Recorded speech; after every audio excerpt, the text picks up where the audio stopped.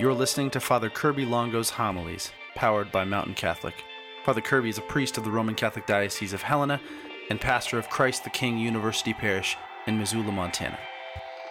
As you heard in our readings today, we're going to continue for just this last week, into the first week of Advent, to look at the end times.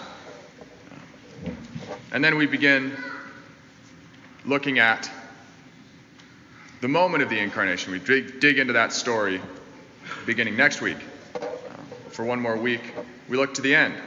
As Catholics, we often look back to the very beginning or to the end of time with the hopes of learning something about our own time, of figuring how we are to live. In this time, there are just two fundamental questions that every human being has to ask if we're to do anything worthwhile with our life. And those questions are, where did I come from? Where am I going? If we don't know the answer to those, we don't know who we are. And so in the church, we often ask those questions. Where do we come from? Where are we going? There is, however, a risk to that, as important as it is. And many of the critics of Christianity have often pointed to one of the things we're prone to do, which is either get sort of stuck in the past or stuck in the future, to yearn for salvation and forget about life. And so that's true. If we look in one particular direction long enough, if we gaze to one place, we become fixed on it. And then our whole existence begins to revolve around that one thing. Well, not only Christians are prone to this, everyone's sort of prone to this. So everyone, I think, has a disposition to look in one or the other direction. We have the tendency to look forward or the tendency to look backwards. For those of us who have a tendency to look backwards, it can do two different things, and I think they kind of go hand in hand. We look back and we see Eden, or how good things were. And then we see sin and its effects on the world, and how dark things can get if we're not extremely attentive to what's happening, if they aren't kept in check. But then we look throughout history and we see bright spots. We see the beautiful moments in human history where we seemed to have sort of come alive for a time. And we seem to have addressed these struggles in the most perfect possible ways. And we become deeply interested in those times, and we try to take all that is good from them and bring it into the present. And that's a good tendency. It's what we'd call generally a sort of conservative tendency. And I don't mean 2021 conservatives in America. I mean just the conservative tendency is to look to the past, see the good things from it, and try to bring them into the present. Now, in the other side of that, you could say, is the tendency of someone to look forward. There's some people who are always looking forward to the future. And this tends to be a sort of more optimistic personality, that the future brings hope, that yes, there's sin and darkness in history, but each day brings a sort of new opportunity. And the next idea might be the idea that solves some of the problems we've been dealing with. It gives us a fresh start. All new ideas are sort of innocent until proven guilty, you could say. And this personality is, by definition, a sort of liberal personality. And I'm not speaking of, today. I'm speaking of generally of these ideas. Liberal literally means open to new ideas. At their best, these two personalities balance each other in a beautiful way. We need someone who's properly skeptical of the past and excited about the past. We need someone who's excited about the future and properly skeptical that the future is really going to bring anything new. And so throughout human history, we've all sort of tended in one of these two directions, and maybe throughout our lives, we sort of go back and forth between the two. And so it's a beautiful balance until both become or tend toward sort of radical versions of themselves. And I think, we're not unique today in that tendency. I think whenever there's a difficult time, which I don't know if there's ever not been a difficult time in history, we tend more extreme in both directions. And the problem with that is both become utopian in their own way. One looks to that particular time in the past and makes it into a utopia that never really existed.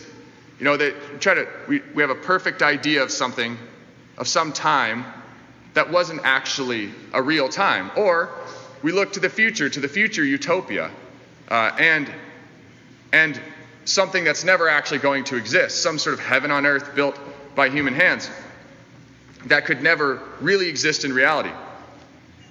And that's a really destructive way of looking in either direction, because it makes it impossible to be here and now. And perhaps this is extremely difficult in our time today, or it's happening partly because our social lives have been cut off. Like, have you actually met anyone new the last year and a half? I guess I've gotten to, because I'm here now. But it's difficult to meet anyone new so that you're not exposed to new ideas. Partly it's because the algorithms of our social media machine put us in an echo chamber where we only hear what we already believe, taken to its radical extreme. That's actually the case, in case you were wondering. That's what those algorithms do. Perhaps it's the more old school echo chamber of the 24-hour news cycle. I consider that old school. I don't know how old school that is to you. Whatever it is, our natural dispositions are being sort of stretched to their extreme. And that is what is so beautiful about the church. That